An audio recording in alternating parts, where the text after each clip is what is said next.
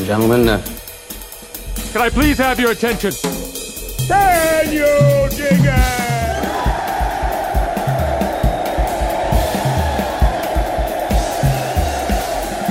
Greetings, dear listeners. This is Jonah Goldberg, host of the Remnant Podcast, brought to you by The Dispatch and Dispatch Media. Go to thedispatch.com to find out what really happened with the magic bullet. Today's episode is brought to you by our friends at Donors Trust and ExpressVPN. More about them in a little bit. So today we're doing, I saw some stuff on Twitter the other day about this new book that was coming out. And I said to myself, this is in your wheelhouse. This looks interesting. And we just went ahead and grabbed the author, and we're going to talk about it. I've already confessed to him that I have not finished the book, which is a nice way of saying I only really just recently started the book, but it's really interesting and I have interesting questions. So our guest today is Paul Matsko, author of The Radio Right: How a Band of Broadcasters Took on the Federal Government and Built the Modern Conservative Movement. It's from Oxford University Press. Paul, welcome to the Remnant. Thank you so much for having me. So first, tell us about yourself. What's your day job? So I am the editor for tech and innovation at the Cato Institute.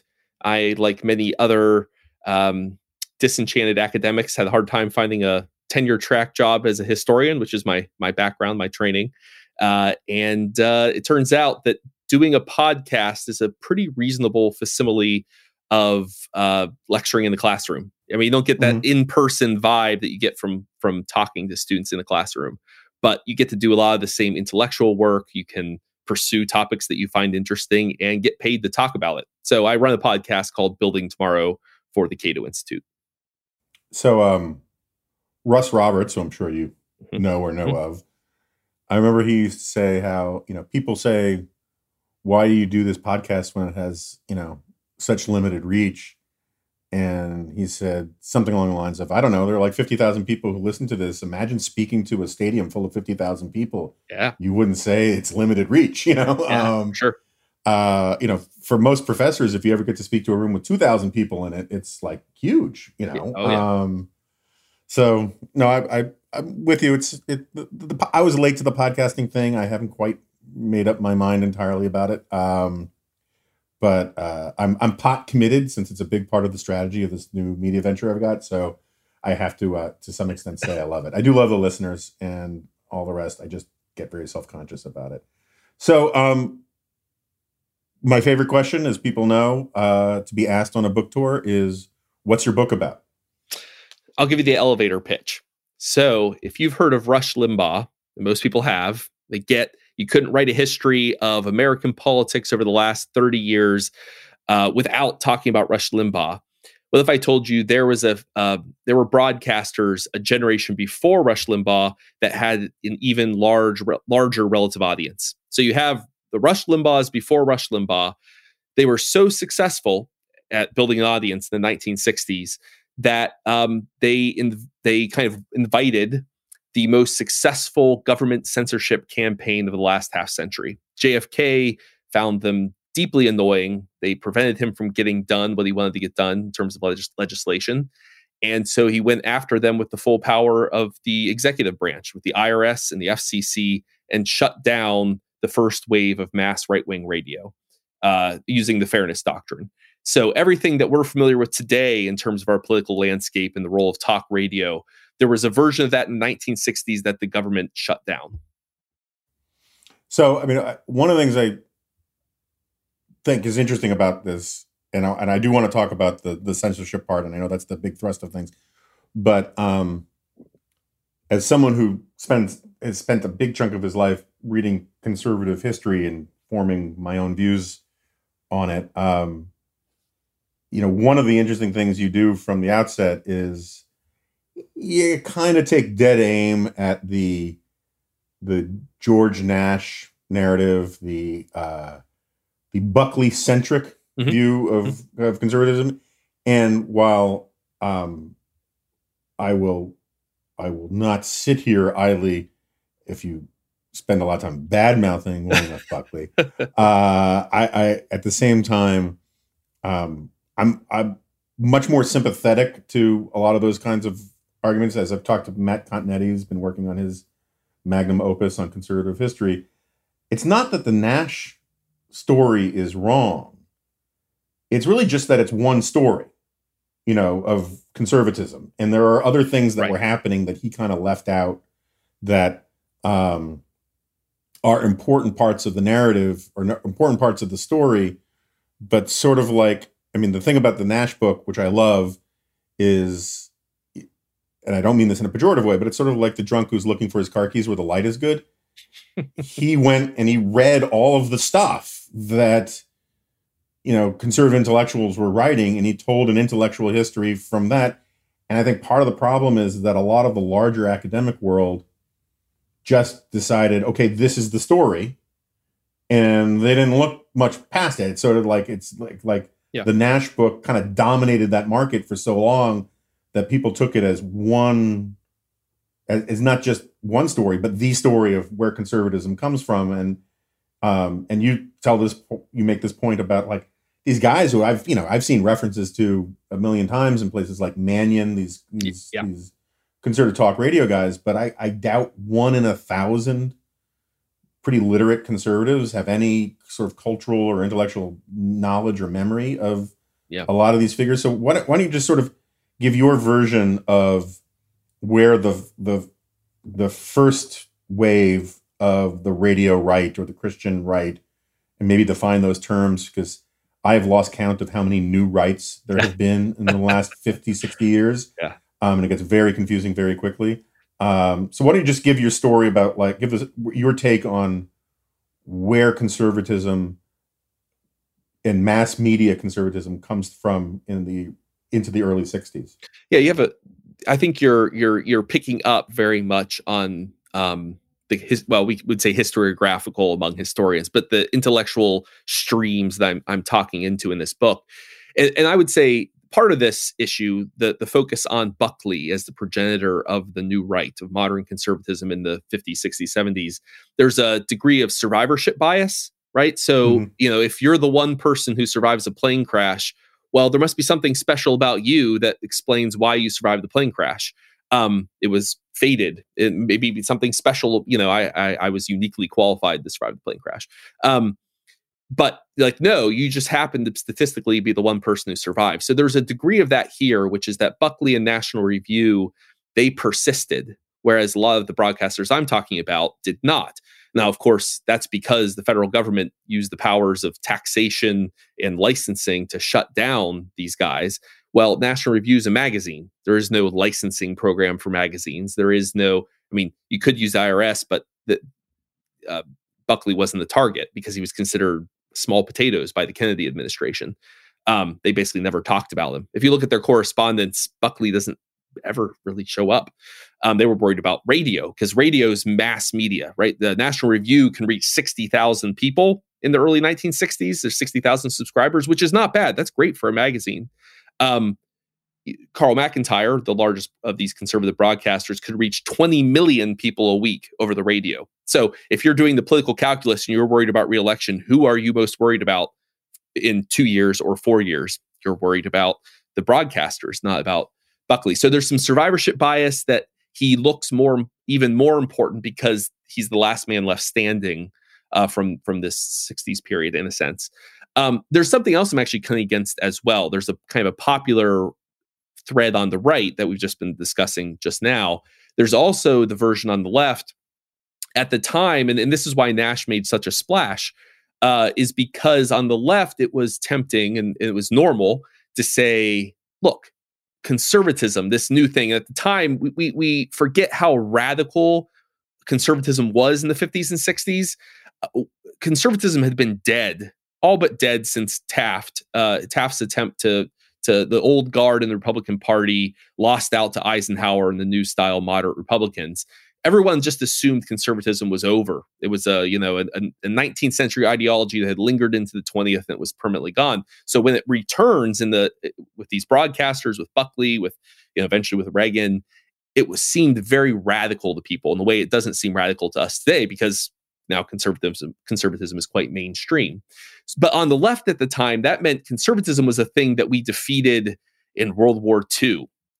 Fascism is a kind of conservatism. This old, backward way of thinking, it's been defeated, and where it remains, it's not an intellectual system. It's not a world. It's irritable mental gestures, right? Yes. Yeah. So Hofstadter and others say it's the paranoid style. That's what motivates conservatives. It's just an impulse, irritable gestures, right? So I'm also trying to push back against that, which is you need to take conservatism seriously as a movement, and not just as an intellectual movement, as Nash does, but also as a social movement, as a popular movement. It's grassroots. It's not some top-down, astroturfed invention of conservative intellectual and political elites. It's not just Goldwater and Buckley cooked this thing up. It's a mass popular movement.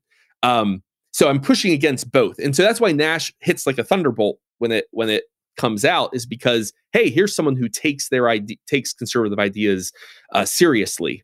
And that's why it had such an outsized effect in the 70s when it first came out, and why it's continued to kind of cast the shadow today. But as you noted, it leaves out a lot. So he was interested. He's an intellectual historian by nature, and so he's interested in ideas and the men who produce them. And as I note in the book, it's very much a gentleman's club. So it is the men who produce ideas, and none of these broadcasters make it in there. In fact, this reflects Buckley himself. And Buckley says, we're not interested in the people who just gin up popular enthusiasm, the hurly-burly of activism. It's ideas that are the future. And so we're going to create a journal that yells stop, stands athwart history and yells stop, a journal of ideas to elevate not this activism stuff. That's his implicit sideswipe at broadcasters at the time. So that's what I'm trying to do. So I'm pushing against both a left-wing kind of historiographical narrative that was popular in the 70s up until the 90s, really, and then also a right-wing kind of narrative.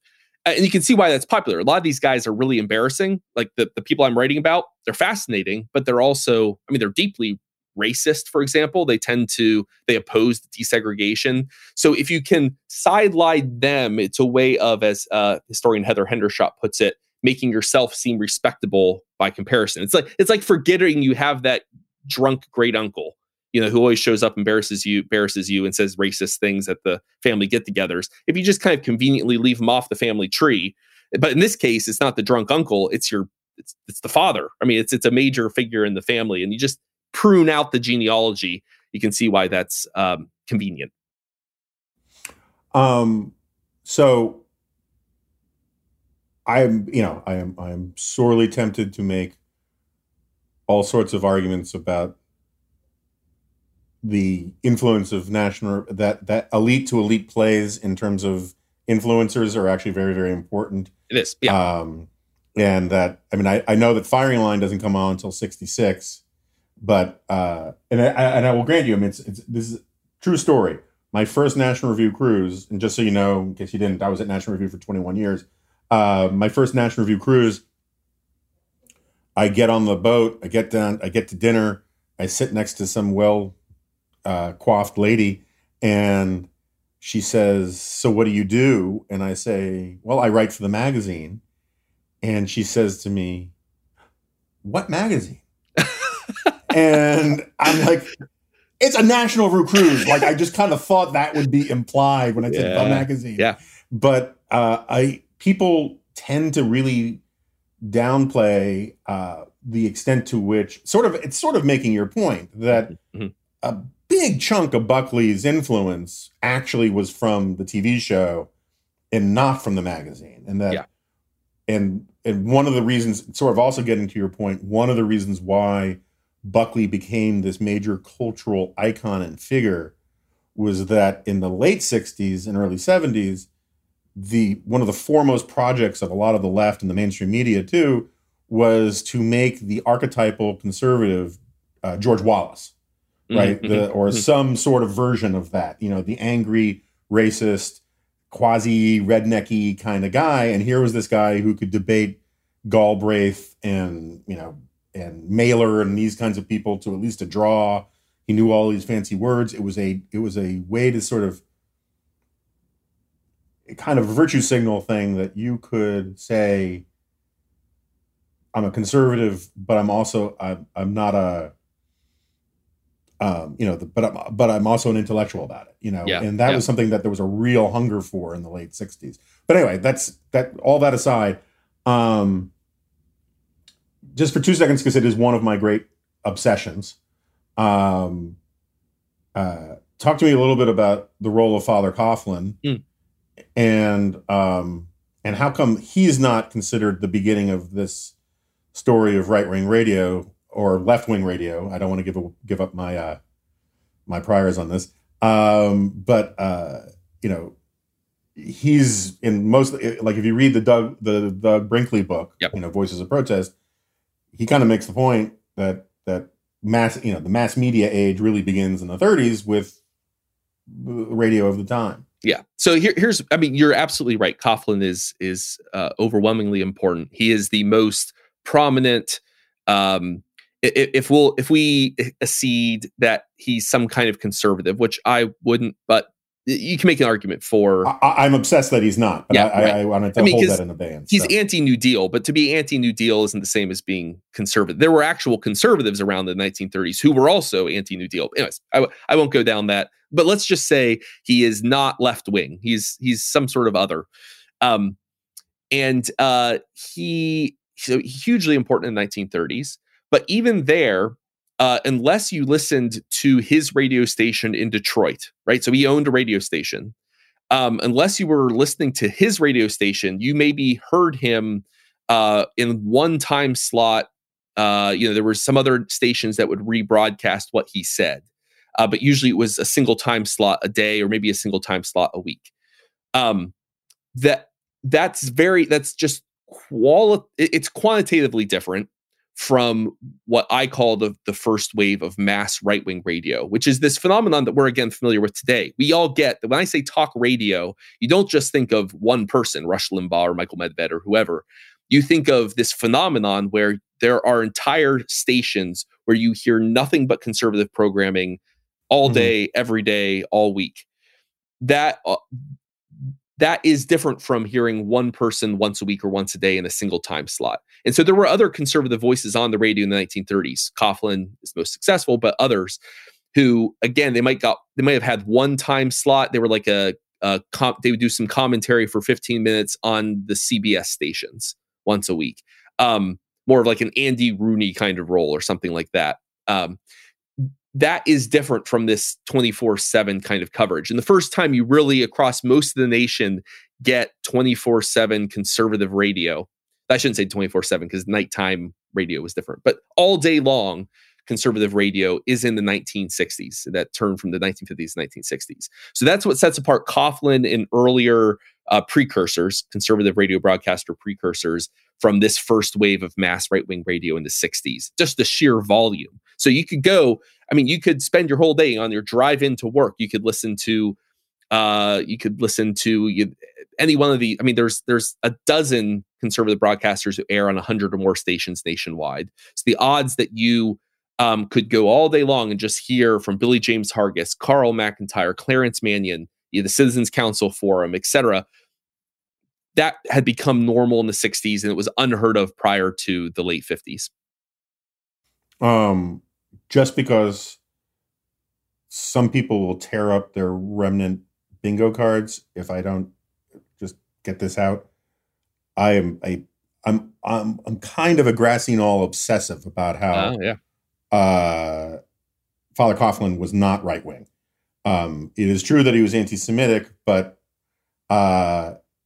the people like Father John Ryan, who was the foremost Catholic clergyman defending the New Deal, considered Coughlin to be on the side of the angels when Coughlin was in fact pro-New Deal. He begins by saying it's Roosevelt or ruin, and the New Deal is Christ's deal, and it's only when the New Deal doesn't go far enough to the left that Coughlin then says it's terrible, and he attacks it from the left as a sop to to our industrial overlords and capitalism and probably the globalists and all of that. And the way historians have treated Coughlin has driven me around the bend at times, because I have enough problems taking ownership of the people who do belong in my lineage. I shouldn't have to have the people who don't too. But it is funny. It does show you these weird tribal sociological lines. Pat Buchanan, in his biography, talks about in his neighborhood, you could walk down the street and every open window you passed, you could pick up in real time Coughlin's radio show from one window to another, and you could hear it walking down the whole street. And it shouldn't, if you just take that even a little bit seriously, it shouldn't be that surprising that Buchanan was one of the first major right-wing figures to sort of break with limited government, with free markets, with free trade, and go back to his sort of more tribal roots of just seeing politics as a contest of power from my team versus your team. I think you're exactly right there, which is that if there is a lineage, it's again, part of this is the brute simplicity of talking about right and left as if that means much. I mean, the fact that that's the side of the French National Assembly that two sets of factions in the early 18th century happened to sit on, that doesn't mean something in all places and all time. So part of that's that is we're dealing with is the ramifications of that oversimplistic generalizations. But there is a lineage. It doesn't run through fusionist conservatism, but there's a lineage from Coughlin to your Pat Buchanan types, to your Steve Bannon, to even to Donald Trump. Suspicion of globalism, suspicion of immigrants. I mean, with Pat Buchanan, some of the anti-Semitism charges have been, so there you actually do have kind of a direct lineal descent. But that's a very different thing from the fusionist conservatives of the mid 20th century. I mean, take Carl McIntyre, the biggest broadcaster at the time. He's a Philo-Semite, which was the difference between anti-Semite and Philo-Semite sometimes was more marginal to contemporary Jewish thinkers at the time, because it was always a pain when you have these people who professed how much they love Jews, but then would advocate for policies that were not great for Jewish Americans. So there was always still tension there, but he was not anti-Semitic. It was actually abnormal. You have to go down the charts of top broadcasters in the 60s to find someone who's actually anti-Semitic. And so there's big differences between the fusionist conservative broadcasters of the 60s and their kind of quasi precursors in the 30s and 40s. So the conventional wisdom, or sort of the conventional wisdom is the wrong word. The sort of the mainstream liberal historian consensus is, you correct me if I got this wrong, but is that evangelical Christians, or even Protestant America, whatever we want to call it, was essentially quietist, I think is the word that you would often hear, right? That they were not involved in politics except for this sort of social gospel moment in the progressive era, and then they went quiet again until like the 50s, and then they went quiet again, and then all of a sudden America was like in sort of, no one expects the Protestant Inquisition when they came out in big numbers for Jimmy Carter, and then all of our politics since then has been dominated in large part by the fact that they then switched and supported Reagan. Right? Is that basically the story, and why is it wrong? Yeah. So I mean, you're right on there. Usually it starts with the Scopes trial, and the version of the story is that evolution is on trial. John T. Scopes in the 1920s, and the fundamentalists lose. William Jennings Bryan, fundamentalist, populist politician. He represents. I mean, he actually is a lawyer in the case, he testified. He was a witness, right? So at this moment, fundamentalist Christianity gets embarrassed on a national stage, and that's how. And because of that, they retreat into like a kind of ideological ghetto. They go back into a cultural bunker and don't engage with politics until some period later. And then people argue about when they reemerge from the bunker. All of this is bunkum, right? Like it's not a bunker, it's bunkum. What is going on, though, is that I think people pay way too little attention, historians especially, we pay way too little attention to the structures that guide the underlying structures that on which social and political movements are overlaid. The Marxists have a term for this. It's we focus on the epiphenomenal rather than the phenomenal. You have to look at these underlying structures. So what I mean in this case, the reason why fundamentalist Christians retreat in the 1920s has nothing to do with some sort of sense of national embarrassment. I've never met a fundamentalist who's embarrassed about what they believe. That's not a thing that and retreats because of it. It's because as Joel Carpenter, historian Joel Carpenter describes in Revive Us Again, his book, the fundamentalists lose all their institutions. They lose their schools. There's a fundamentalist modernist controversy. They lose their universities. They lose their denominations. They lose their mission boards. They lose their publishing houses. They lose all of the institutions that amplify a movement, that reproduce a movement. And then they have to rebuild them for the next couple of decades. They found new schools like Bob Jones University. They found new schools. Maybe I missed it in the distortion or something. How do they lose their institutions? So they're it's a inter-religious fight over whether the fundamentalists or the modernists, whether liberal Protestant. Because like the mainline guys get to hold on to everything. They hold on to everything. And they kick out the wahoos. Exactly. So the reason why fundamentalists lose their kind of national influence or their voice doesn't have to do with embarrassment. That's epiphenomenal. That's on the surface. It's they lose their structures. It'd be like, imagine if suddenly National Review got shut down. Yes, tomorrow. The government came in and cracked down on them. And someone tried to tell the story of why the National Review disappeared from public, no longer had influence on the public discourse. If you said, well, they must have just kind of lost their heart and given up, you'd be like, no, it's because the government shut down the magazine and it's hard to start a new magazine. Right? Like institutions matter. So in general, could you say, because I find this interesting and I hadn't really focused on this before. Yeah. Could you say that embarrassment does play a role in it, but it's not the embarrassment of the fundamentalists, it's the embarrassment of the sort of pinstripe cookie pusher mainline Protestants who want to separate themselves from the William Jennings Bryan side? Or is that just wrong? I'm just curious. No, I think they definitely were embarrassed by these fundamentalists. So there is something there. But when you remove those structures, it takes time to rebuild. And so all these moments, the same thing. So why does why does conservatism in the 50s and 60s, why does it take time? Not because it lacked for popular support. There were lots of conservatives across the country, but because social movements require organization and institution building. And it takes decades to build those institutions up to the point where they take over a major political party during the Reagan years. And the rest is, all of it's history. Not the rest is history. It's all history. No. And just so listeners understand, I'm not trying to be disparaging of the evangelical Christians here. I just think there's an interesting historical irony. If my take on it has some truth to it, I don't know. Just because if you look at how much the mainline Christians, the sort of moderate, squishy Christians, screwed up their institutions, in part because they expelled people with actual religious fervor and passion, from it, and instead made sort of like Reform Judaism is more about doing nice things than about, religion. Yeah. This is kind of interesting. You're picking up on a great thread here, Jonah, which is, so there's a component, most of the book is a political history of broadcasters who happen to be religious.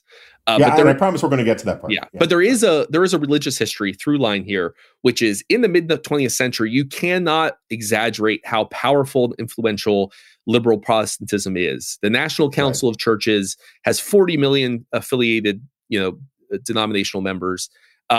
It has, the Dulles brothers are mainliners. I mean, you name a cabinet official, a congressperson, the odds are they go to a mainline church, to National Council's affiliated church. So they are hugely influential in the mid 20th century.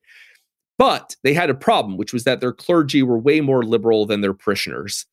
And right-wing radio broadcasters, most of these top guys, McIntyre, Hargis, Mannion, they're all either clergy themselves or very active lay, involved laity. Yeah, Mannion wasn't he a dean at not at Notre Dame? Yeah, Notre Dame. Yeah, okay. Yeah. So, and he's very active in the Catholic Church as a layperson. But I mean, basically these liberal pastors write back to the National Council of Churches and says, our parishioners, our congregates keep coming to us and saying, I heard on the radio that the National Council of Churches is infiltrated by communists. And you got to do something to help us out. We can't tell them otherwise, because I only get to do a little homily once a week, from the pulpit. They can hear right-wing religious broadcasters every day, all day.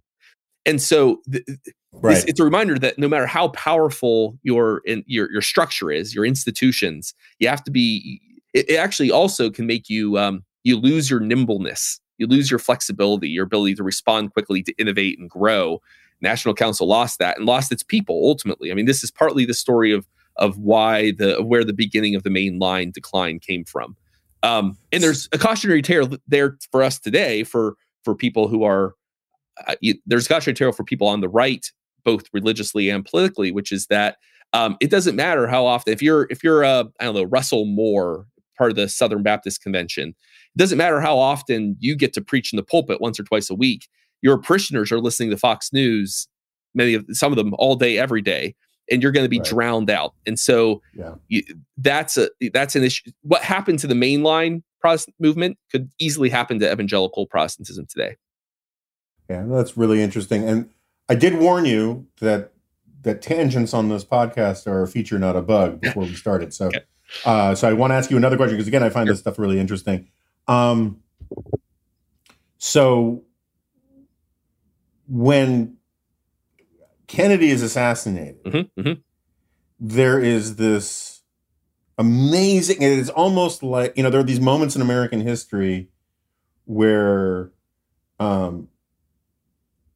it's sort of like what H.G. Wells would call an open conspiracy, except there was no prearrangement to it. It was like this sort of a Hayekian spontaneous thing where everybody seems to be on the exact same page about something that doesn't actually conform with the facts. And so Kennedy gets killed, and instantaneously the elite media, mainline Protestants, the left, they all just insist that he was killed by hate. Right? This amorphous hate. And Dallas was the city of hate. And there's that famous line from Jackie Kennedy where she laments that he had to be killed by some little Marxist or some little communist and not killed for his work on civil rights. And yet the culture, the sort of Camelotification of everything, is somehow manages to pull off this idea. I mean, this is like Jim Pearson's book about how the Kennedy assassination kind of broke elite liberalism because they couldn't reconcile his death with the reality of it and the circumstance of it. But I'm just wondering, this stuff that you're talking about with the dominance of the mainline churches with the much more liberal types, could you say, was that response driven in part by those institutions? I mean, I'm struggling to figure out exactly why I'm interested in asking you about this, but I think you are picking up. This is what I'll say when you've sparked the thought in my mind here, which is we forget. I mean, it seems quaint to us today. If you go watch movies from the early 1960s, like 7 Days in May or Dr. Strangelove, I mean, classics. I mean, Dr. Manchurian Candidate. We forget the extent to which people in general, but especially people on the left, were terrified that American democracy was about to end. And the way it would end would be by some sort of conservative cabal of right-wing generals, whether you're Douglas MacArthur types or Edwin Walker, who I talk about in my book, who, as I note in the book, General Edwin Walker is thinking about running for president in 1964. And Oswald, before taking a shot at Kennedy, takes a shot at Edwin Walker. Right. And his wife says, why'd you do that? And he says, well, if you got a chance to kill Hitler before he was Hitler, wouldn't you? And what that means is that Oswald, like many people on the left, they legitimately worried that American democracy was not going to end from a communist invasion. It was going to end from a right-wing military coup. This is fueled by the fact that you have right-wing generals saying crazy things. So but it's also proof. I mean, this is one of my big peeves is I believe there's a paranoid style in American politics. I just disagree with Hofstadter when he says it's purely a product of the right. There is a left wing. Yeah, there's just American paranoid style, period. Anyway, go on. I'm sorry. So JFK actually gives filming approval to the crew of 7 Days in May, so that they special filming approval in the White House. And when they came to film, and if you've seen 7 Days in May, you know that the kind of setting is that there's a proposed nuclear test ban treaty being proposed, and that's what the victorious General Scott wants to defeat because he thinks we're going to weaken American nuclear power. Well, the filmmakers didn't have to bring in extras because there was an actual protest of the nuclear test ban treaty that Kennedy had proposed at the White House the day they filmed. So they just filmed the actual protesters. So, I mean, the way in which that fiction imitated real life and the fears of the Kennedy administration, the fears of all these folks. I mean, when it comes to the actual assassination of Kennedy, and of Sirhan killing Robert Kennedy, it's important to think of both assassinations. They're both deeply political. They get depoliticized even at the time, in a sense. They get framed as mentally ill. If you ever hear the description of RFK, it was mental illness. That's because the politics were inconvenient for everyone involved. Lyndon Johnson didn't want people to look into the ties between the Castro regime and Oswald because he was worried that if they found something, he'd have to go to war with Cuba, with a nuclear armed state. He didn't want that. But he privately expressed, we know this, it's in the archives, he privately expressed his belief that Castro was responsible for the Kennedy assassination. It's a tit for tat for the CIA's attempts to kill Castro. Whether or not that's true, that's what he believed. So in both Kennedys were killed for deeply political reasons, and both were essentially blowback for U.S. Cold War imperialism. I do want to get to the Kennedys. I don't want to take the bait on Cold War imperialism. But I threw that out there for you, Jonah. I do want to circle back to one point that you made earlier about the importance of institutions, with how when the sort of evangelicals lost their institutions, they lost their power. I'm a big Yuval Levin fan. I'm a big believer that institutions, it's one of the reasons why I started the Dispatch, is I wanted to model behavior I think we were lacking and create positive institutions on the right that are fusionists, that believe in liberty, but also have respect for sort of cultural values. And that's one of the reasons why I'm so happy that Donors Trust is a sponsor of this podcast. In times of national emergencies, those with a giving spirit and a desire to build up civil society try to find ways to be helpful. And that's when it's good to have charitable resources ready to deploy when they're most needed. Donors Trust offers donor-advised funds. You can use these funds as your own charitable savings account and manage your charitable giving in a way that's smart, tax-advantaged, and private. Donors Trust clients are using their funds to support local charities working to help their communities while continuing to support the think tanks and liberty-minded organizations that believe federalism, our civil liberties, and our Constitution shouldn't get lost in times of emergency. Now is the time to take a closer look at Donors Trust and join their community of liberty-minded donors by opening a donor-advised fund. Go to donorstrust.org/dingo. That's DONORSTRUST, donorstrust.org/dingo, for our 6 reasons to use a donor-advised fund, and learn how a donor-advised fund can preserve your ability to give charitably. That's donorstrust.org/dingo. We thank Donors Trust for sponsoring today's episode of The Remnant. The Kennedy administration. I'm a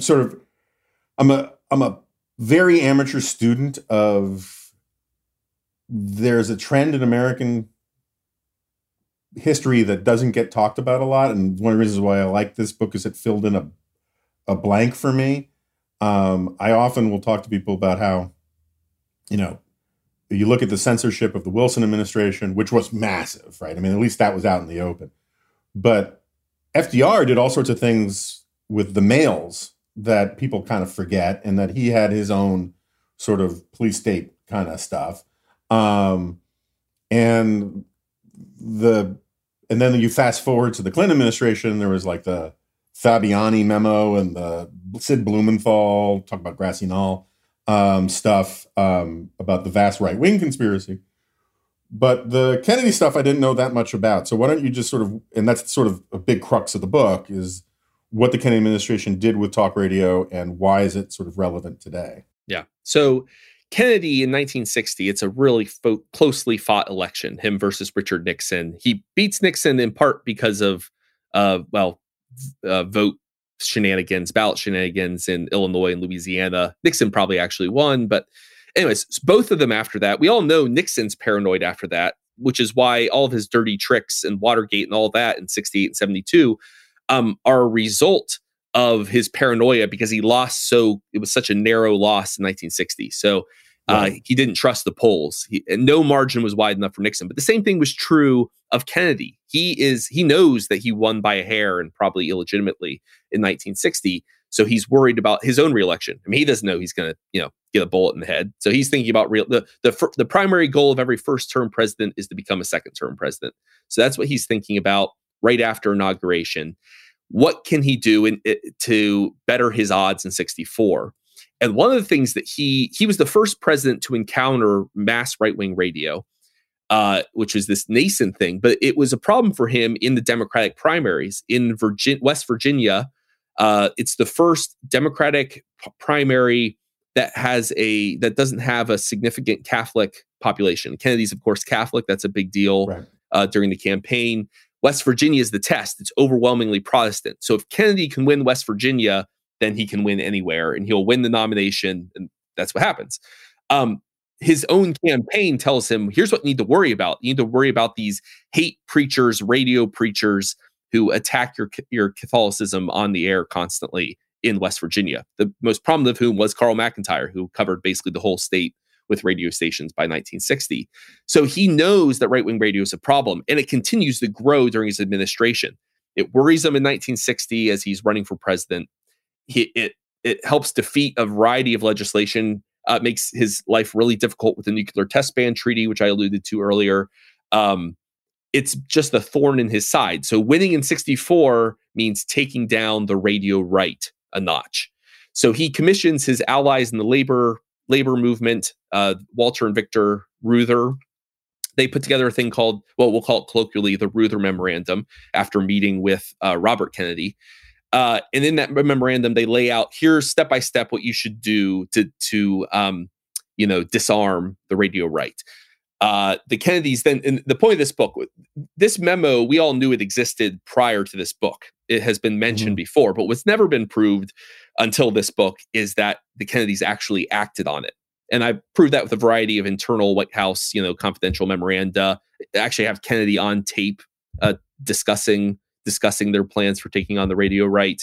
So, but they acted on all of the major proposals in the Reuther Memorandum.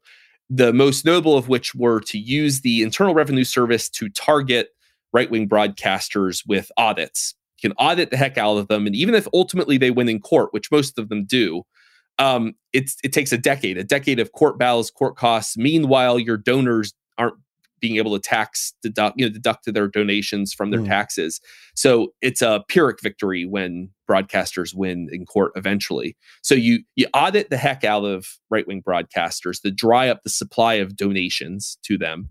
The other arm of this is to go after them using the Federal Communications Commission, which licenses broadcasters or licenses stations that air the broadcasters. So if you run a radio station or a television station, you have to get a license from the federal government to do so. Every time those licenses go up for renewal, according to this set of rules that the FCC starts enforcing for the first time in the 1960s, called the Fairness Doctrine, if someone has complained about your compliance with the Fairness Doctrine, you could have your license pulled. And so the idea was, if you're worried about that, you're going to stop airing right-wing broadcasters to avoid getting these complaints against you and to avoid losing your wherewithal, losing your station. The Fairness Doctrine is one of these things that sounds great in theory. I mean, who's against fairness? It's like, are you the sort of person who votes against the Saving Children bill? Fairness Doctrine sounds good. it was meant to encourage stations to air like all the major, which really meant both mainstream Republican and Democrat views on controversial issues of public importance. So on current events. So if you aired someone saying the Vietnam War is bad, you should air someone saying the Vietnam War is good. That's what the Fairness Doctrine was meant to encourage. There was also a component which banned personal attacks, or if you made personal attacks, you had to give them response time. So if I said Lyndon Johnson is a son of a biscuit, he would be allowed to then say, I need free response time to say, no, I'm not a biscuit. Right. The problem, and so in theory, that's what's meant to happen, but it was really easy to weaponize. If the only people you enforce it against are conservative, if it is conservative speech, then it's a way of suppressing conservative broadcasters and creating a chilling effect in which stations don't want to air conservative attacks on the Johnson or Kennedy administration. Because if they do, they'll have to, out of their own pocket, give free airtime to respondents. So it discourages overtly political or partisan speech, and it is done so very purposefully. No, I mean, this is not an unintentional effect. It is purposefully done by the Kennedy administration to silence dissent with the administration and its policies. It's highly successful. It turns the radio right of the early 60s into a shell of its former self. We're talking about McIntyre going from like 475 radio stations in 64 to less than 100 by the end of the decade. It's a very effective way of suppressing political dissent. So that's the tool. You can use the Fairness Doctrine. You can use IRS audits to silence conservative broadcasters and suppress, pushback against the administration. They did all realize this was a bad idea. And part of the reason we know some of this information is that Nixon started using some of the same tools to suppress dissent against his conduct of the Vietnam War, or at least the threat of Fairness Doctrine enforcement. And so all these former like Kennedy and Johnson era operatives said, oh, that's right. If we get to use it when it's our turn, the other side gets to use it when it's their turn. Whoopsies. And so they were willing to talk to contemporary scholars about their involvement. So it's really quite a breathtaking story. I think the best contemporary corollary, if those of your listeners, I'm sure, are pretty well politically plugged in, a few years ago during the Obama administration, you've probably heard about the Lois Lerner scandal involving tax-exempt approval for Tea Party groups. Now, there was no evidence that the Obama administration itself, it wasn't like, Obama said, I want you to go after the Tea Party. At least there's no evidence of that. I think it's unlikely. I think she just was ideologically motivated, and did it on her own remit, as far as I can tell. But imagine if you found evidence that Barack Obama directly ordered his attorney general and the head of the IRS and the head of the FCC to go after Tea Party groups. He told Lois Lerner, I want you to shut down these people who are opposed to ACA or opposed to Obamacare. Right. What level of scandal would that be? That's a Watergate level scandal. And here we have exactly that happening with the Kennedy administration in the 1960s. It's the Watergate that everyone missed. Mm-hmm. Well, one of my father's closest friends and my brother's godfather was Victor Lasky. Oh yeah, who wrote the book. Yeah. It Didn't Start with Watergate. So none of this is like super shocking to me, but it is really interesting. He knew it. I mean, he wrote about this. He said, look, if Kennedy can have a Get Hoffa squad, he can have a Get Bircher squad, John Birch Society. He can have a Get. He said, look, if you can, just because you go after organized crime, you're going to use those same tools to go off after Black Panthers and go after the John Birch Society. And this is an authoritarian capability that's kind of baked into these systems, these rules, these agencies. You should be worried about that, whatever your ideological presuppositions are. And he was right, Victor, on the ball. I mean, there's a great quote. I found it in the Leuchtenberg book or one of the Leuchtenberg books on the New Deal, and where Alan Cranston, during the Watergate hearings, who was a senator from California, says, I'm obviously paraphrasing, for 30 years, I've been hearing my friends on the right talk about the dangers of the imperial presidency and how it's it's a threat to liberty, and we need to be concerned about these things. We need safeguards against presidential abuse. And I always ignored them. And I guess maybe they actually had a point, because finally at Watergate, it was a president he didn't agree with, Yeah. But that was sort of what I was getting at before. The things that Democratic presidents have done in American history, I'm not excusing Watergate. Watergate is bad. But and the Woodrow Wilson stuff, I will take my tiny sliver of credit for helping move the ship of conventional wisdom about Wilson. But FDR is still sort of holy ground, and he played all sorts of games with presidential power. It's always funny to talk to college kids, and you explain to them that there was a time when the Postmaster General was this incredibly powerful political fixer job, because everything went through the mail. All the information went through the mail, and the ability to withdraw someone's franking privileges or withdraw someone's postal rate for a magazine was basically, or a newspaper, or whatever. It was like, if you wanted to reach a mass audience, it was the sort of Damocles over a lot of people, and lots of administrations abuse those kinds of powers, and lots of presidents taped their recordings, their conversations, but it was only with Nixon that all of a sudden it was like, oh my God, he taped his conversations. Every weekend for 10 years, I've been listening to C-SPAN play Lyndon Johnson's, phone conversations, Anyway.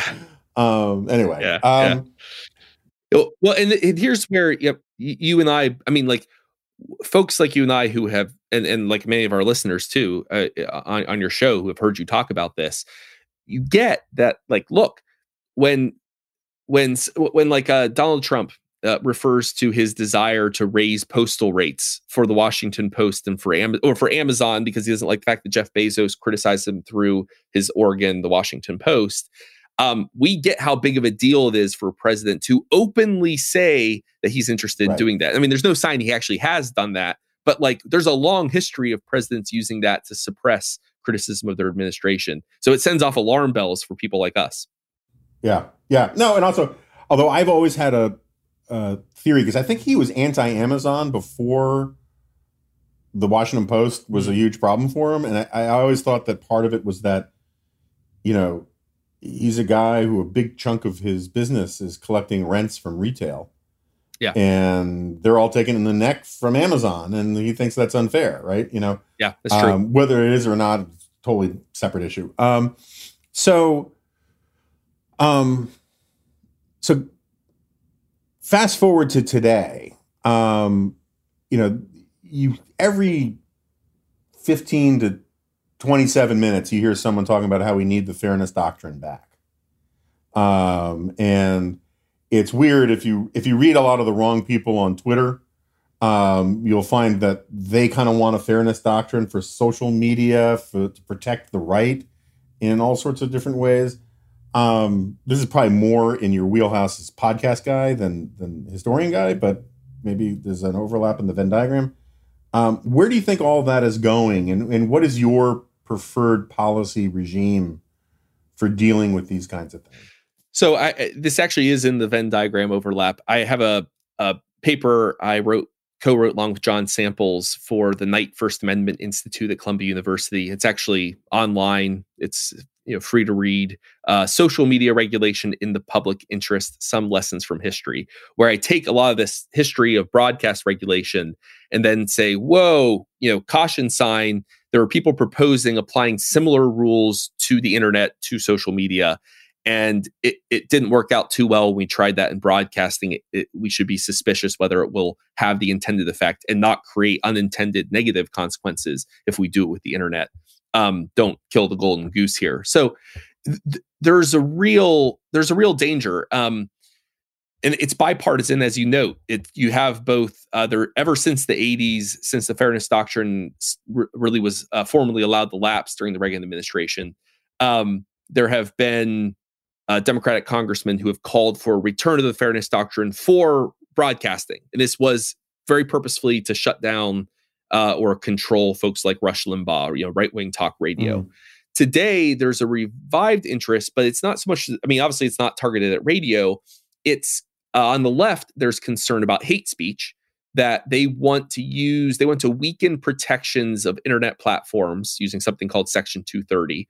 They want to weaken those protections to force platforms to suppress any kinds of speech that they determine to be hate speech. And there are kinds of speech that most of us don't want to see in our social media platforms. I mean, I don't like seeing various forms of hate speech in my feed either. I don't like seeing, neo-Nazis parading about concentration camp images on a daily basis. That's just not my jam.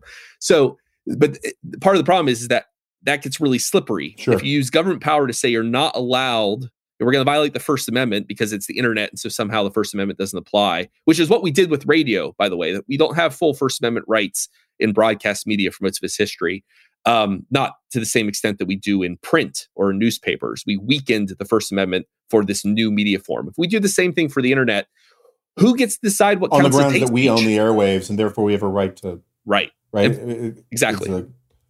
It's essentially commons that we've regulated that the federal government owns, and therefore they can regulate the use of it in ways that you can't with newsprint or something. Yeah, they created this scarcity principle, which it was always post facto justification. There was never actually any scarcity in radio spectrum, but that's a more technical argument.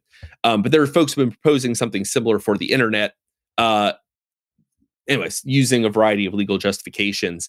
But who gets to decide what is hate speech? Just as who gets to decide how much fairness, what exact balance of speech is fair or not? Just as that was a potential tool, the fairness doctrine was a tool. It sounded good on paper, but it was a potential tool for advancing partisan interests by defining fairness in a way that helps your side and hurts the other side. The same thing would be true in defining what counts as hate speech. Is someone who is opposed to gay marriage, are they allowed to talk about that on social media? Well, some people would define that as hate speech, and so maybe not, right? So that's why you open the Pandora's box if you would take that approach. The right wing approach, this comes from senators like Josh Hawley from Republican senator from Missouri, is to prevent. They want to weaken Section 230 protections for internet platforms in order to prevent political discrimination.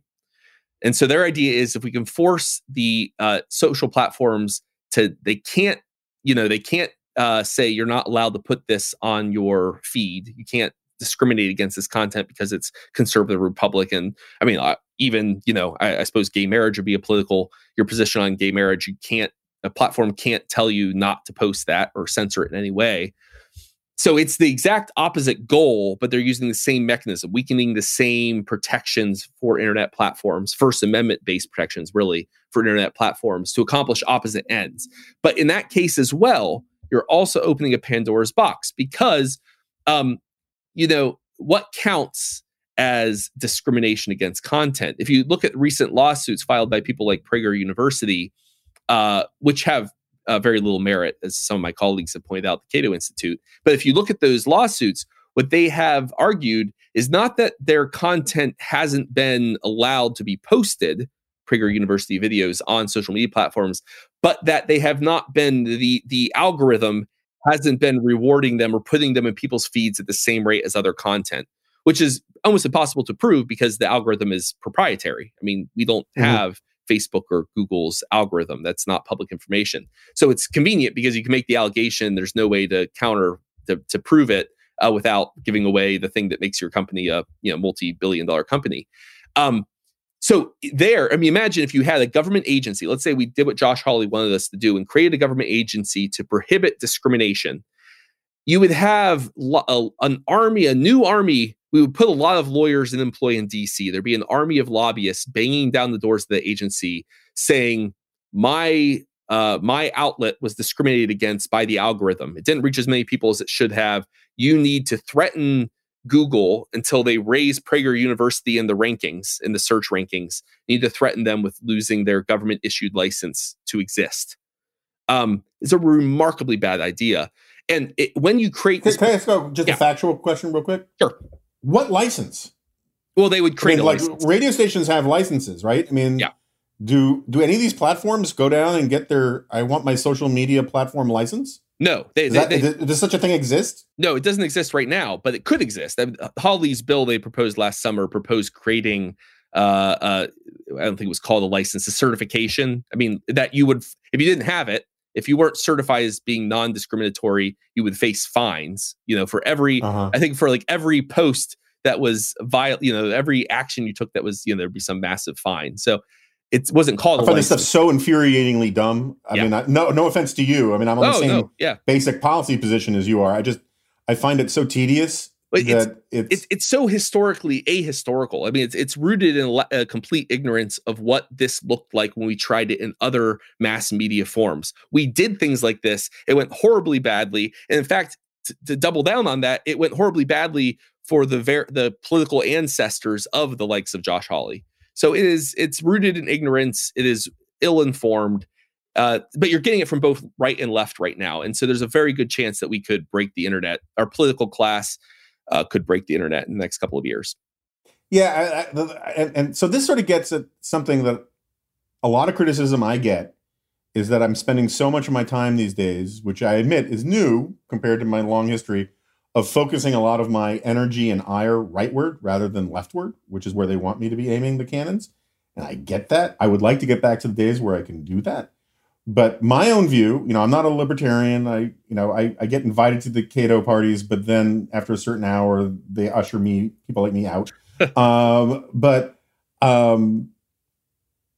If conservatives, like I'm a big believer that conservatism, broadly understood to include classical liberals, people will want to protect the basic principles of the American founding, all that stuff, right? And we can argue about what fits in that paradigm and what doesn't, and that's all fine. But the basic approach that says open, clear rules that apply to everybody should be the way we run a society. If conservatives give up defending that basic sort of worldview, that's more dangerous to me than the left continuing to behave like the left. Because then we're just talking about whose team is going to be empowered or rig the system for their benefit against the other side. Yep. And one of the reasons why I care about this is I think that sort of system, that sort of my junta is better than your junta approach to politics is bad on the merits. It's immoral. It's bad. But also I think we would lose. I'd be much more open to hearing the arguments from people like my friend Sohrab Ahmari about how, we need to have the government just crush the other side in the culture war and win the culture war by using government power if I thought they could be successful at it. But it's simultaneously wrong on the metaphysics and the morality, and it's just wrong on the practical politics. And so like when Josh Hawley talks about this stuff, I'm like, you basically want to create this giant new sort of 1980s Saddam Hussein super gun. Yeah. And then spin it around and give the left the control of the trigger. And it makes no sense to me. I always feel like I'm missing something when I read this stuff. It's enough to make me wonder if there's like an accelerationist bent to it, which is like, I mean, I have no grounds for this other than that that's the only thing that makes sense to me, which is that they know this will go disastrously bad. In their heart of hearts, they know that this is a bad idea, but that's kind of the point, because if it goes really, really bad, then they'll finally get the kind of pressure for true political revolution that they want. And this is true on both left and right. Like, you got to break down people's contentedness, their centrism, their reasonableness. Things have to get bad before they can get better. So there's kind of, I don't know. I don't know that for sure. I know what you're saying. I mean, you hate to get into that kind of conspiracy mindset because it's frankly Leninist, right? Yeah. The phrase, it's interesting. I like etymology. The phrase defeatism, I'm pretty sure, these days it means like you're Charlie Brown and you're sure you're going to lose, right? Yeah. But defeatism actually was a serious ideological construct that said essentially the worse the better. Like we need to, I think it was some Russian at Egghead who was like, we need to lose World War I in order to arouse the revolution. It worked. And on the nose. And I just wrote this thing, this is why it's in my head, but I just wrote this thing about the new attempt to turn the friggin' face mask into the Gadsden flag, stuff. There is no reason why you should want to make these face masks into a third rail of culture war politics, the mixed metaphors. I mean, it just shouldn't be this flashpoint. Yeah. Unless you actually like the culture war more than the issues that define it, right? I mean, if you just want eternal war. And it got me thinking, which is sort of in your wheelhouse about all this kind of stuff, about what were other issues in the past that were picked up by things like talk radio that should not necessarily have been these hot button issues in the culture war, but were made into them because you got to constantly feed the beast about things to be freaked out about. Yeah. And one of them was definitely the fluoridation of water, which I get to a certain extent because it does. Oh, yeah. There's a part of your reptile mind that does not like the idea of screwing with people's water supply.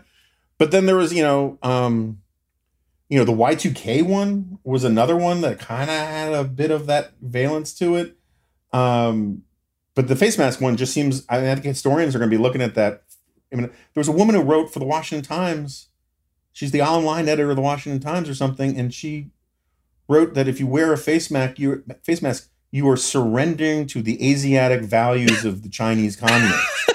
That is like Dr. Strangelove stuff right there. Yeah, it is. Yeah, precious bodily fluids. And that sounds like something my broadcasters would have written in the 60s. That's great. And of course, the irony of fluoridation is that today it's this, more left-wing circles like crunchy progressive moms in California. Gwyneth Paltrow doesn't like fluoridation. And then 50 years ago, it was Carl McIntyre and the John Birch Society didn't like fluoridation. So it's funny how these things, flip over time. Which is another example of how the paranoid style is not an ideological construct on one side or the other. It's fluid. Yeah. It's very fluid. All these anti-vaxxers. I mean, there are more anti-vaxxers on the left than there are on the right, but there are a lot on both sides. Yeah. Well, it's the way I tend to put it is that our impulse, it's a very natural human impulse, is that we spend our lives memorizing a script. We're all actors on a stage and we've got a script. And we worked really hard to memorize that script and we understand it. And we took 0 improv classes. We're not part of the groundlings or anything. So we got our script. We spent our whole life memorizing it and learning nothing else.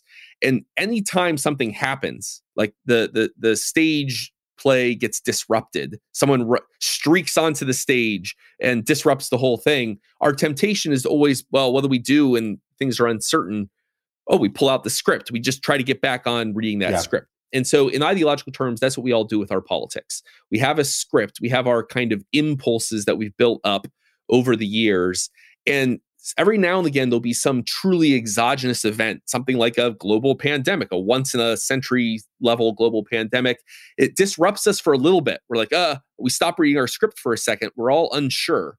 And you can see that with the pandemic. For the first couple of weeks, there were all these like stillborn attempts to fit it back into the script in various ways, but it wasn't quite working because it was too disruptive. The script didn't seem to apply. But you give it enough time and people will find a way to pull back up the script and start reading it again. And so the reaction to the pandemic, there is a script that is popular on, various scripts that are popular on the right. There's a libertarian script. I've been bothered by the number of fellow libertarians who have come out against the masks, which is if it's the state doing it, it's bad. Ergo, state order is interested in making people wear masks. Ergo, wearing masks is bad. It's a very simplistic narrative, but they're reading from a familiar script. And so all of us have, both left and right, we all have our scripts we want to revert to. In terms of the history of this, I'll give one example from the book. It's one of my favorites. I call it the Great Polish Ham Boycott of 1962. The Kennedy administration wanted to use trade as a tool to peel away the Eastern European nations out from under the Iron Curtain, the Eastern Bloc. Some of those countries were puppet governments of the communists. Some were independent communist governments like Yugoslavia. But it was this idea that we'll use trade to peel them away. We've done something similar with Cuba in the past, using trade to try to undermine the Castro regime, et cetera. Whether or not it works is besides the point. But he was going to basically allow, rather than having strict sanctions on all these, on Poland and on Yugoslavia and et cetera, he was going to allow them to sell goods in the U.S. And the idea is they would become more loyal to the U.S. because of their reliance on trade with us than they were to the Soviet bloc. It kind of did work. I mean, Poland's solidarity movement was partly encouraged by the fact that the interests of Polish workers was to look to the West and not to the East. So, but anyways, in the 60s, they obviously don't know that's going to happen. Kennedy so does this. And so you're getting all these like Yugoslavian wicker baskets and folding chairs and Polish hams. Apparently ham is a big product of Poland at the time. Who knew? So they're importing this stuff for the first time in decades from Eastern Europe. And you have executive power. So Kennedy is given by Congress the power to unilaterally adjust tariff rates and give most favored nation trade status to countries. It's actually the same set of powers that Trump has been using to raise tariffs on Canada and others. So there's a certain ironic parallelism there. And people, conservatives in the US, find this deeply concerning because it involves trade with communist nations. And so there's this whole boycott movement that I describe in the book where suburban housewives all over the country take little cards with words printed on them like, always buy your communist products at Supergiant. And they would go to Supergiant and put the cards, just litter the place with cards, daring them to call the police on a bunch of respectable suburban housewives, which of course the store owners weren't interested in doing, creating this big protest movement that ultimately forces Congress to censure Kennedy. It's a real black eye for the Kennedy administration. But what's interesting about that is the way in which right-wing radio didn't start that movement. That movement started with a chiropractor in Miami, of all places. But the right-wing radio heard about it and amplified it, turned it into a national movement. And the angle they took on it was the reason why you should be worried about trade with Eastern Europe. And there were lots of arguments that you could make, reasonable arguments you could make against trade with Eastern Europe. I happen to agree with JFK on this one, but you could make respectable arguments against this policy. But what they went with was every time you buy an ounce of Polish ham, it was as good as buying a bullet going into the gun of a Viet Cong soldier in Vietnam, which is big if true. Yeah, big if true. Yeah, big if true being the operative part of that. So it was a conspiracy theory that relied on simplistic beliefs about the communist bloc, as if. Anyways, that's just not how the communist world worked. It's hard to get the red string connecting the push pins on the conspiracy board from Polish ham to Viet Cong bullet. Yeah. It's really hard to do, but it didn't matter. It was again, there's a script, which is anything that might potentially help the communists must be bad. And we're going to take the most outlandish, conspiracy theory about how that world operates and blast it on the airwaves to great success. So that's always been a temptation. And it's always going to be a temptation for both sides of the aisle. So I should back up one bit and say, while I'm not a big fan of the true paranoid style of crazy conspiracy theories and all of that kind of stuff, and I think the attempt to turn face masks into these symbols of oppression and tyranny and all that is ridiculous. There is something about the American character I love, which is that instinctual suspicion. If the man is telling me to do something, my knee-jerk response should be, wait a second, let me check it out. There is something kind of awesome in the American character about that. And like any tendency, it can get hyper-attenuated, it can get adrenal and go too far. But there are plenty of places in America, like rejecting the metric system. There are all these things that I talk about all the time on here that I kind of like about America, is that we're ornery, and, Alexis de Tocqueville said the American is the Englishman left alone. I like that aspect of us. And one place where I think a healthy expression of it could be is in the use of ExpressVPN, because ExpressVPN allows you to hide your ISP address from the prying eyes of fairness doctrine loving big government. So we all know how ExpressVPN protects your privacy and security online, right? And if you don't, you should know about it, because that's the real reason to get ExpressVPN, is that it hides your IP address. It lets you avoid people or governments or the globalists from tracking your online activity. It's really important. But it also allows you to unlock movies and shows that are only available in other countries. Now that so many of us are stuck at home, it's only a matter of time until you run out of stuff to watch on Netflix. So this whole week, you could have been watching Doctor Who on the British version of Netflix, or Rick and Morty on the French version. It's pretty simple. All you do is fire up the ExpressVPN app, change your location to the UK or France, refresh Netflix, and bada bing, you're there. See, ExpressVPN hides your IP address and it lets you control where you want sites to think you're located. You can choose from almost 100 different countries, so just think about all the Netflix libraries you can go through. But it's not just Netflix. ExpressVPN works with any streaming service, Hulu, BBC iPlayer, YouTube, you name it. There's never any buffering or lag, and you can stream in HD no problem. ExpressVPN is also compatible with all of your devices, your phones, your media consoles, your smart TVs, and more. So you can watch what you want on a personal device or on the big screen, wherever you are. So if you visit my special link right now at expressvpn.com/remnant, not dingo, I apologize, you can get an extra 3 months of ExpressVPN for free. Support this show, watch what you want, protect yourself from the revenuers, and use ExpressVPN at expressvpn.com/remnant. We thank ExpressVPN for sponsoring today's episode of The Remnant. Okay, so I just have a couple other last bit questions here. What changes in the law or the culture or the technology? I mean, I have my own folk understanding of this, but that makes Rush Limbaugh possible. Is it just that it took that long to rebuild the institutions? Because Rush comes what in the 80s? Yeah, early, it's like 79. He first gets a broadcaster job. It's like a baseball or something. I can't remember, but it's really in the 80s, and that he takes off. And was there a repeal of legislation? Was it a technological thing? I mean, people say that he saved AM radio. I always thought that was WKRP, but WKRP in Cincinnati. What is the story there? Yeah, that's a great question. Yeah, so through the mid 70s, the Fairness Doctrine, as discussed, has been used to really shut down overtly political right-wing radio. So there is radio stations. It's just too much of a landmine. There is a famous case involving WXUR that goes to the Supreme Court that involves the FCC taking a radio station license for violations of the Fairness Doctrine. Most of the time, it didn't get that far, but all the radio station owners, they saw that and said, "Ooh, any risk is too much risk." So a right wing, they just start dropping right wing broadcasters en masse. So right wing radio, there's this big caesura between the end of this period I'm describing by the early 70s and the return of overtly right wing political radio by the 1980s.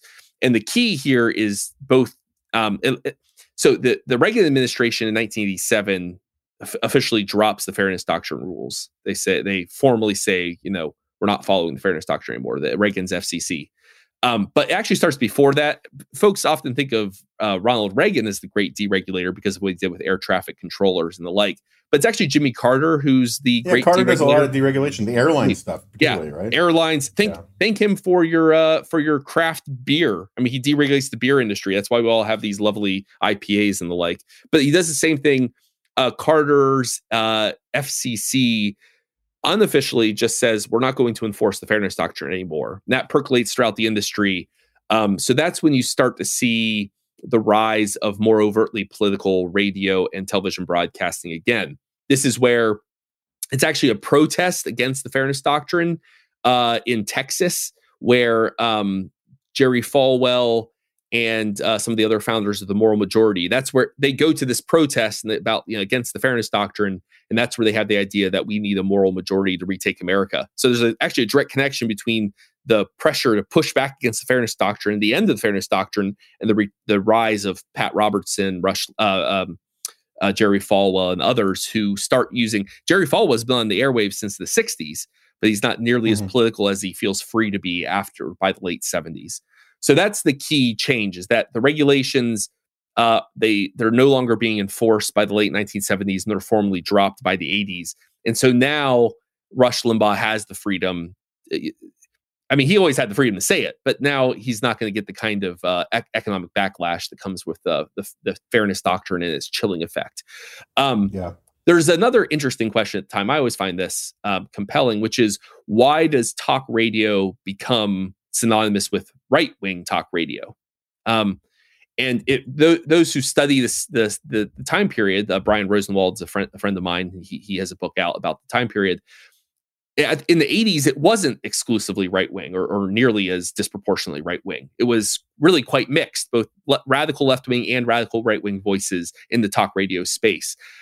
But what happens is, and they're both kind of freed by the end of the Fairness Doctrine. I mean, with the Fairness Doctrine, you couldn't have much of current broadcasting either on radio or television. There would be no political commentary comedy shows. Like Jon Stewart could not exist, or John Oliver, or any, they couldn't exist in the Fairness Doctrine style world, regulatory landscape. So both sides are their shows couldn't. They wouldn't physically dematerialize. Yes, they would physically dematerialize. That's what I'm saying, Jonah. But their shows couldn't exist. And so both sides, both radical left and radical right, if you will, are freed by the end of these repressive regulations. But the reason why the right becomes so dominant on talk radio is that it has no competition. It has no government subsidized competition. Now, that might already trigger what I'm saying here, but left-wing talk radio has someone to compete with for listeners, and that is National Public Radio. So the government was subsidizing, it had been since the late 70s, had been subsidizing a center-left media outlet, or set of media outlets, right? The National Public Radio. And so if you are a local radio station booking programs, and, they're all going to pay you about the same thing, but one side is just going to attract way more listeners because there is no center-right government-sponsored radio voice in the 1980s and 90s. There are some center-right organizations, but they're not subsidized by the government. And so it's always easier and more lucrative for stations to book conservative broadcasters rather than liberal broadcasters. So NPR is why talk radio is so liberal, because it basically cut the potential audience for left-wing talk radio hosts, which did exist and still do exist, but it cut their audience in half and made it harder for them to why talk radio is so conservative, because they took radio stations. Yeah. I think that's all correct. But sort of where we began was only telling part of the story. Part of the explanation I've always used about it is that, right? Particularly, and this has always been a problem for NPR, just as an aside note, like Pacifica Radio, which, like, you listen to 5 minutes, I don't even know if it's still around, but every time I ever listened by accident to Pacifica Radio, because a lot of NPR stations public radio stations would play it, even though it was not part of the NPR system or any of that kind of stuff. But you listen to Pacifica Radio and you think, like, at the end of the next sentence, the host is going to talk about, and that's why we have to strangle the last priest with with his own entrails or something.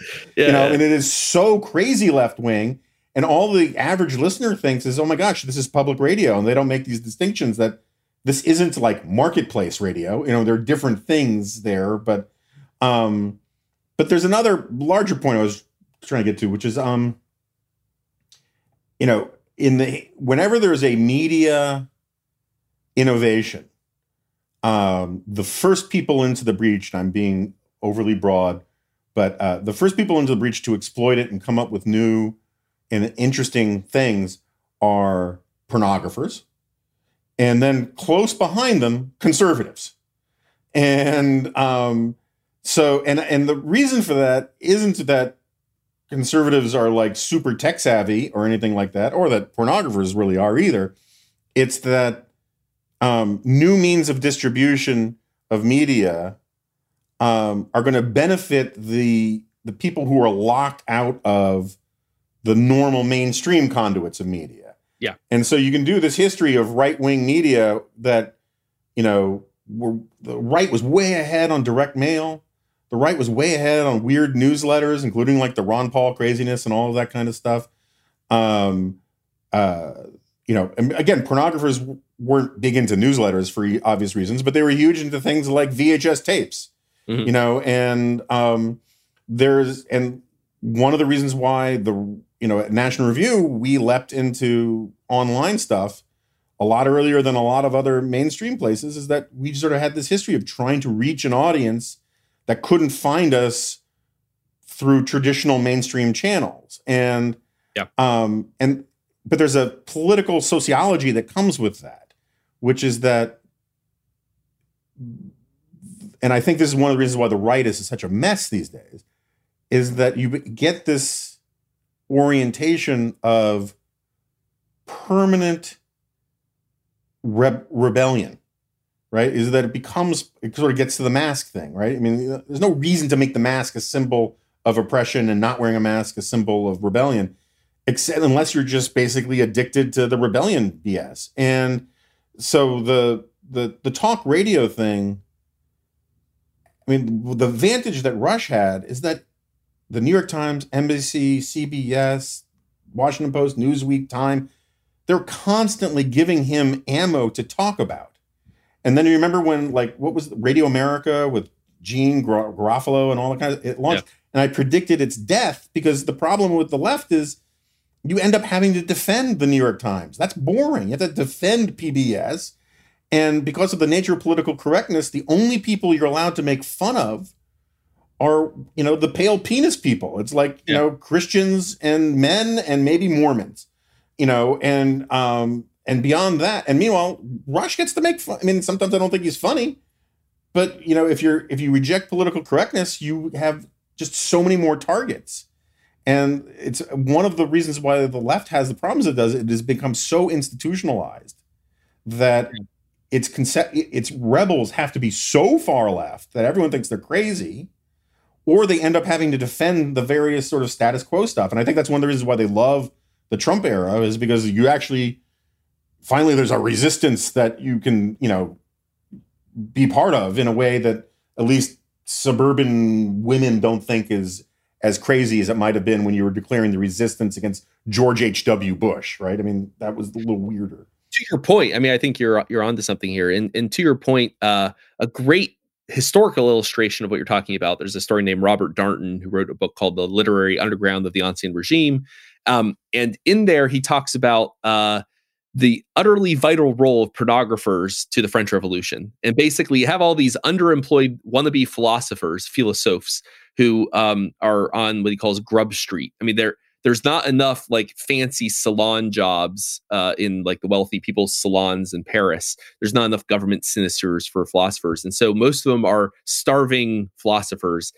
And what pays the bills is writing pornography that's deeply political. So like a political cartoon of Louis XIV having sex with a horse. I mean, like, it's pornography, but it's also political. And so that's doesn't do much for me. I just want to be clear about that. That's not my bag, baby. Monarchist bestiality. That's good. But this was one of the key energies that propelled the French Revolution, according to Darnton. So you have what you have is, and I think the phenomenon you're pointing to, it's not an inherently right wing or left wing thing. What it is, as you point out, is that people on the kind of political margins, that new forms of mass media have create a moment of opportunity, a space for them. They can't rely on the old forms, which are dominated by other established ideologies or established institutions and the like.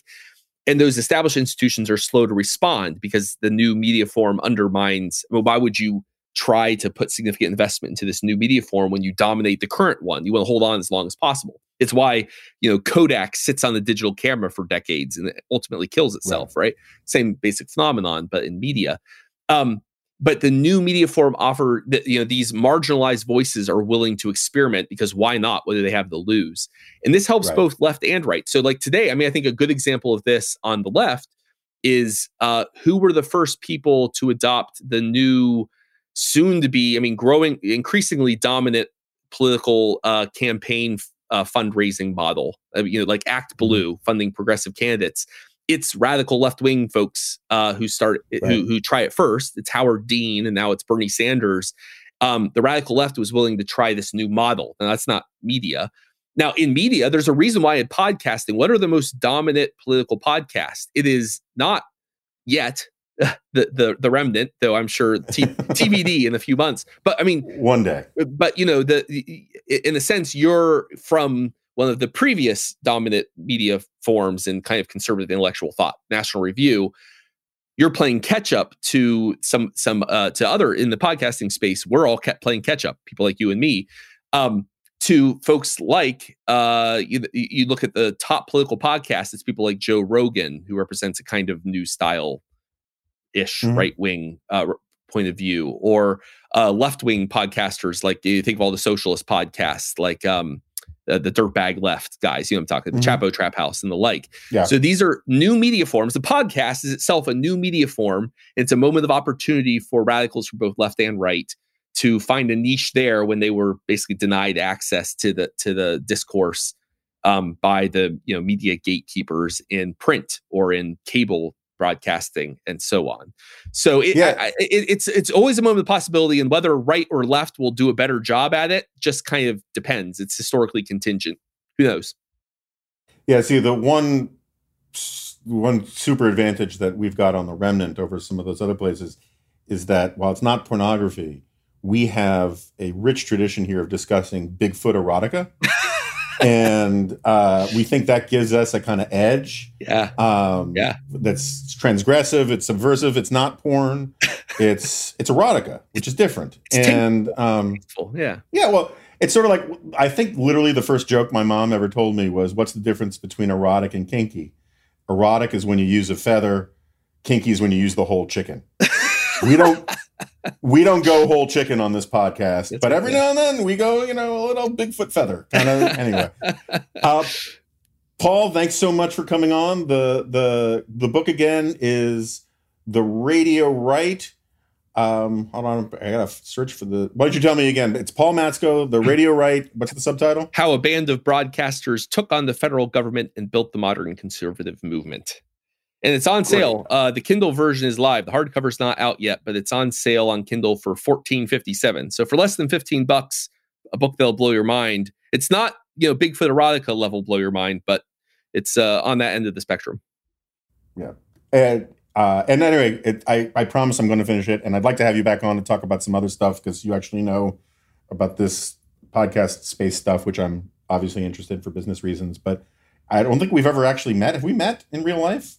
No, not as far as I know. I mean, I've been in DC for 2 years now. But I apologize for the question. I go to you go to some of these DC things, and you meet people, and then 12 years later, someone says, "Oh, don't you remember we met at that panel?" I was like, "No, yeah." Well, really. There was that duel with Pistols at Dawn we had on the banks of the Potomac last year. I don't know. Yeah, that weirdly that doesn't actually narrow it down to him. But anyway, thanks so much for doing this. Thanks for being on. And everyone should get the book if they're interested in this sort of thing. Okay, so Paul has left the virtual studio, and I got to go run to write a column and dig some shallow graves. But that's not important right now. If you guys can come to thedispatch.com to sign up for the free stuff, or even become a paid member, we'd greatly appreciate it. If you can't swing being a paid member these days, we totally understand. These are difficult times. If you are a paid member of the Dispatch, you could read the G-file I wrote on Wednesday, which got deep in the weeds on all of this stuff, and I may talk about in the audio G-file on Friday, about the masks, about Rusty Reno from First Things and his claim that not wanting to be infected or wearing a mask to avoid being infected makes you a coward, but also that if you want to avoid infecting other people, that makes you a coward, which is, again, it's very weird for a guy named Goldberg to be more Catholic than the editor of a Catholic magazine, but I am pretty sure that not wanting to make the vulnerable and the sicker or dead is difficult to find in strict Catholic doctrine. I'm open to correction on this, but I think this is a sign of one of the weird things that's going on the right. And I talked a little bit with Paul about this. And if you want the greater context, you could check out the G-file and maybe become a paid member in the process. Other than that, really appreciate the listeners, the feedback. If you want to comment at iTunes, where there's a weird mix of pro and con stuff these days, some of it I don't think is actually from people who listen to the show, at least the con stuff. But if you can give us a good review at all those various places, that would be great. I do read all of the comments at the Dispatch from listeners. And we really appreciate the support, particularly on this monologue thing that I do, which I still feel really uncomfortable doing. Other than that, the dogs say hi, and I'll see you next time. No, you won't. This is a podcast.